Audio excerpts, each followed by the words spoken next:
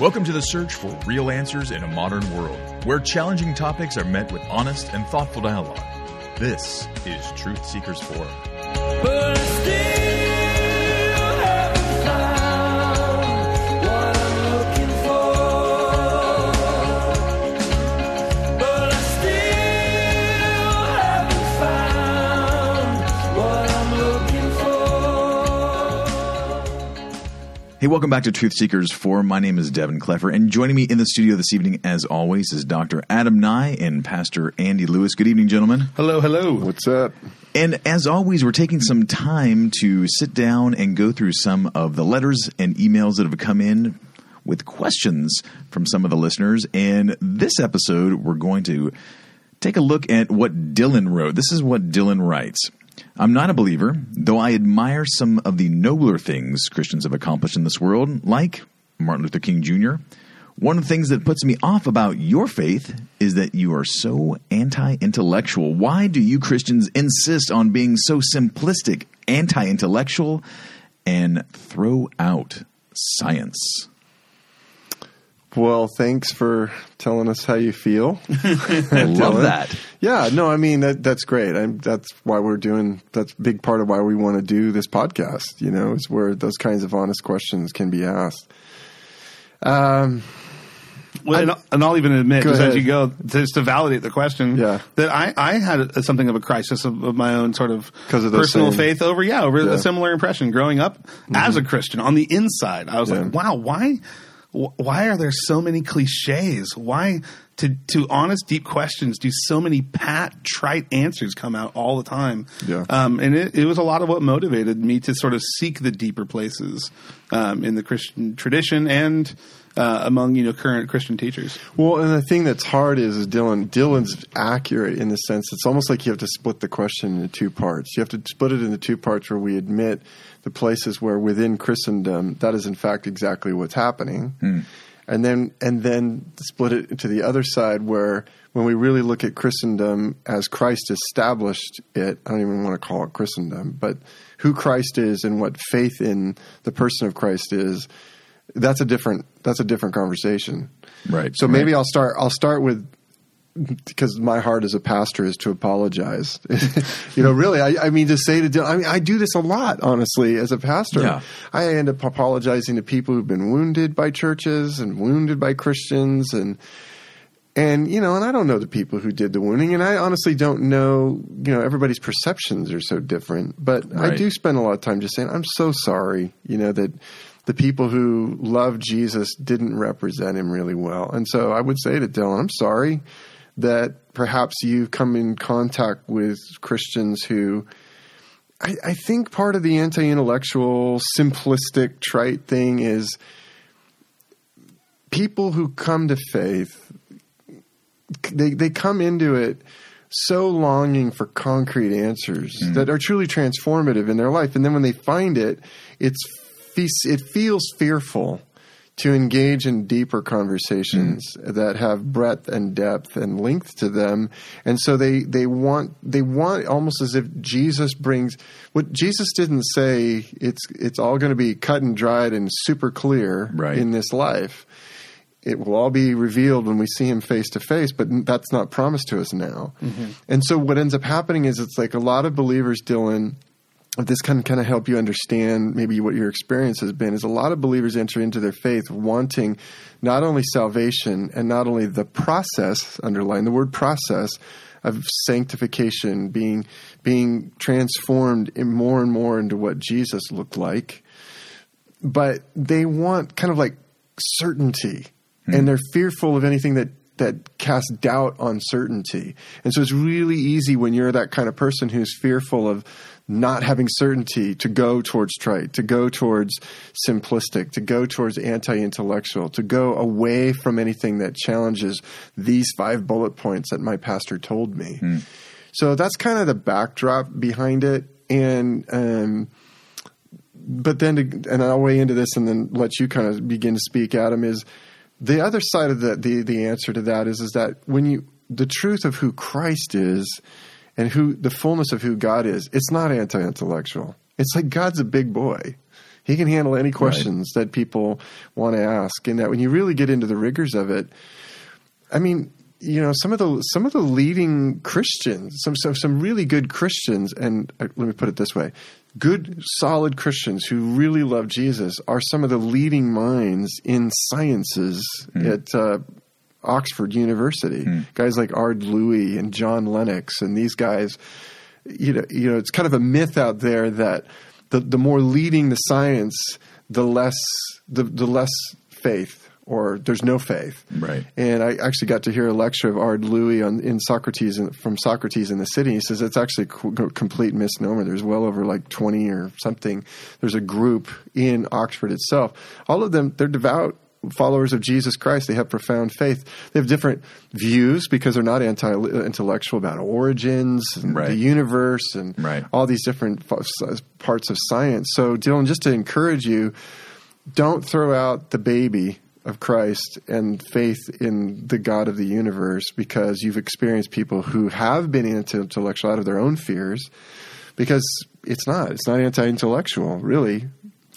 Right. And even sort of just looking at the church across the board, if I can be so bold as to say it, it's kind of a simplistic read of the church to say that it is universally overly simplistic and intellectual. Right. It's not completely fair. Right. Because there are wings of the church that you would probably say, wow, this is like, I thought I was here to hear a sermon, but I'm actually getting this quite hard to follow intellectual lecture. Yeah. And some of that, I mean, what's funny, the legacy of the Puritans in this country is almost entirely just that they were anti-sex. But the bigger reality is that this was a community that was like deeply intellectual. Reading a Puritan sermon is a challenging thing to do because they're deep, they're long, they're super, they're wordy and they're intellectually rich and challenging. The sermons of Jonathan Edwards, John Owen, it's deep stuff. So that's one side of it. But again, that doesn't invalidate, I think, the kernel of truth in the question, which is there is a big part of the church that does seem to be anti-intellectual. Andy, you've spoken to, I think, the psychology of the early convert, which I think is true, that you coming from maybe just having no answers in your life to like Jesus becomes this answer you've been looking for. So you kind of crave nailing that down, and a lack of answers just feels too much like the old life. But I think there's also fault on the other side of kind of what they're being promised by certain people in the church. Right. That you come into a church that's just all too ready to give you this really boiled down system of answers to all your questions, and not detracting from anybody's ministries, but there's like, you know, there's radio programs like the Bible Answer Man, which sort of promises you, like, any question, there is a clear-cut answer. I'll just show you where to go in the Bible to find it. Right. And I think if I can just cut in, I think it's some of the challenges I have with some of those, whether it's books or radio programs, podcasts, whatever, is the answers that they give are so definitive. Right. They're actually anti-intellectual in and of themselves because they're so definitive. Right. Where they don't have room for, you know, a wider view of that particular topic. Right. I mean, I guess part of me wants to say, I guess you're right that that's a kind of anti-intellectualism. There's a kind of intellectualism in the, like, following the line of arguments. Right. Sometimes it can satisfy a curious mind just to sort of get down what they're giving you, because it will require some logical moves and some research to kind of get the answers they're giving you. So it's not baby talk anti-intellectualism, but you're right in the sense that there is a fear of entering into places where you might push past your ability to nail something down and enter into that, like, well, you know, like that cutting edge of sort of discovery of, like, actually, here's a place where I don't really know the answer, which doesn't mean there isn't an answer. Right. And, but it doesn't mean there is. Like, I mean, clearly to be a Christian where you're going to talk about God, we are going to have to say there are going to be places that our curiosity will be left unsatisfied. Because I'm talking about the infinite, eternal God. I'm not going to be able to nail all this stuff down. But it's more just the habits of thinking. Can you resist jumping to a conclusion just to satisfy your desire for an answer when that's premature, when more things need to be considered, more viewpoints need to be taken into account. And that is something that, there's wings of the church that have a difficult time with that. Right. And wrapping everything up with a nice and tidy bow. Yeah. And if we don't have that, oh no, this isn't good. Right. And I think too, like you're talking about that kind of that particular stream where not only are new believers wanting this, but then there's certain churches that are formed to kind of cater to that. Yeah. And tell them this is how this works. We'll give you, this laminated card front and back that tells you everything you need to know about cults and Jesus and how to vote and everything like that, which is like, I just sort of wonder if Jesus chuckles at the right hand of the Father, like, no, I called you into a relationship with me. I didn't tell you bullet points, And, like any relationship, it is a dynamic of learning and mystery. Well, and I'll dovetail on that because of the learning part. And as a professional educator, Right. there's always this dialogue going on about, bringing the Bible into classrooms that perhaps it shouldn't be in. And I know one of the debates right now is like, Oh, okay. there's, and I don't know if it's accurate or not because who knows what's accurate when it comes to the news. I'm using air quotes here on social media, but that current Vice President Pence wants to have the Bible brought into science classrooms in public school. It's like, well, that would be a really silly idea for several reasons. Right. One, because it's not a science textbook. And Correct. the others are, we can talk about too. But Yeah. I think that's part of it too, is I see or have seen so many genuinely good, sweet people that love Jesus, but in and of itself, like, want so badly for Certainty. yeah, well, and for so badly for like the name and power of Jesus to be known, Got it. that they're willing to like say that the Bible should be used as a science textbook, Yeah. and here's why. Yeah. And I think that certainly coming from Dylan's point of view, like, I get that. Yeah. Totally. Yeah. That's just silly. Yeah. There's probably total unanimity about that. I'm with the Bible is not a science textbook. Yeah. Well, and I think I think of stories like I've talked to people individually, but I'll name drop a name that is famous. Penn and Teller, the Magicians group. Penn famously tells the story of growing up in a church youth group. Sounds similar to Dylan, whatever his experience was, because he just started asking questions about the origins of the universe, and he was told you're not supposed to, those are questions. You couldn't even ask those questions. Wow. It was that so cut and dried about how we have to see the world and what Yeah. we believe and that kind of thing that you couldn't even explore those questions. And that was one of the primary things that he's just like, yeah, I'm out of here. Yeah. For sure. Which is sad because it's like, well, if we're talking about God, I think he can handle the questions. Yeah.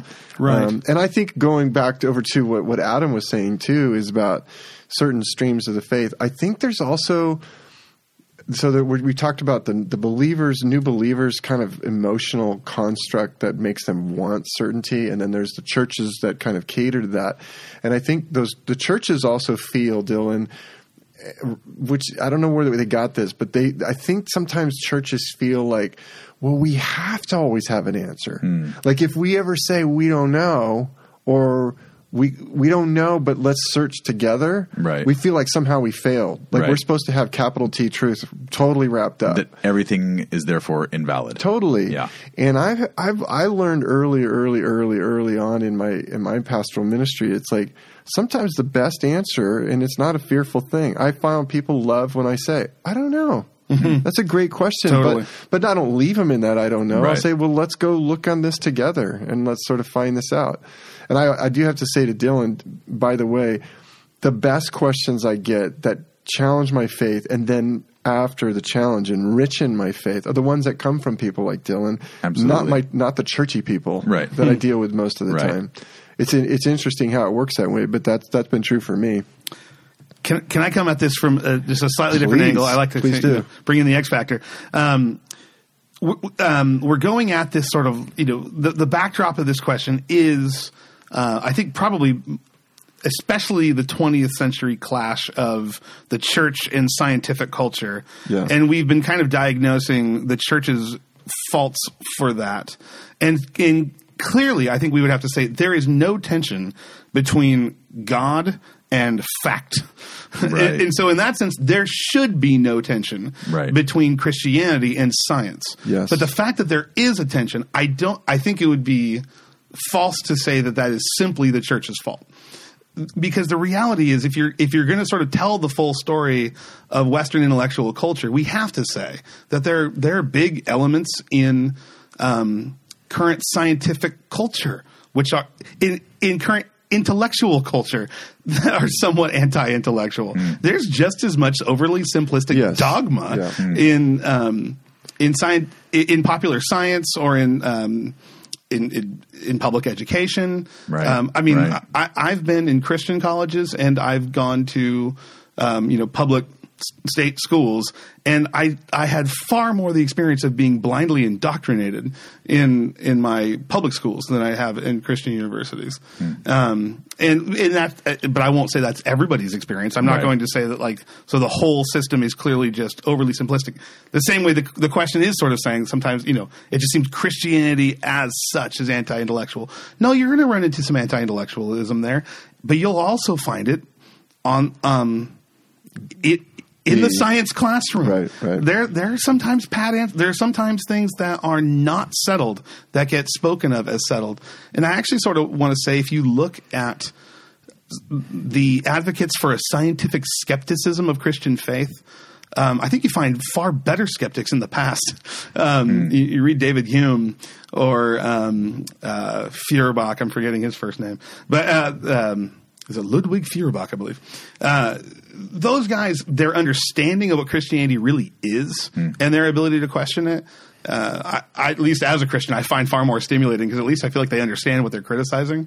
And they see where the tension points are at their point of the discussion between philosophy and science and the church on the other side. Whereas right now, as with other previous episodes we've been doing on politics and stuff, oftentimes there's just an inability for either side to hear, and that happens with the church and scientific community debate too. And the refusal to sort of listen and think well, I think, has to be seen on both sides of that. Sure. That clash. So, yeah, I think the church should be intellectual and scientific, but I don't think that when it is, it will just naturally always agree with the scientific and intellectual communities outside the church. Sure. Yeah. And the fact that you're even asking us this question, Dylan, expresses that you're at least open enough to mystery that science can't quantify everything just by the nature of what it's been constructed of. And by the way, let's be really clear that the scientific method was invented by some devout Christians. So just so we're clear about that. Guys like Isaac Newton. But at least you're open enough to mystery beyond which scientific methodology can't answer questions about. I mean, can scientific methodology measure love? We're not going to debate whether or not love exists. It exists. Right.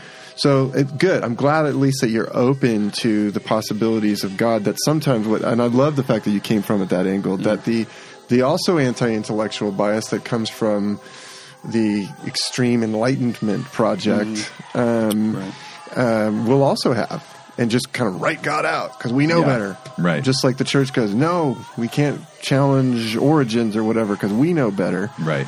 No, so yeah, it's good. It's healthy. Absolutely. Well, listen, thank you for joining us for this week's episode of Truth Seekers Forum from Faith Community Church. Join us each Sunday at 9 a.m. for our weekly worship service located at 115 South Morrissey Avenue in Santa Cruz, California. For more information about upcoming events and activities, or to ask a question on an upcoming episode of Truth Seekers Forum, be sure to visit us online at santacruzfaith.org or on Facebook at facebook.com/Santa Cruz Faith.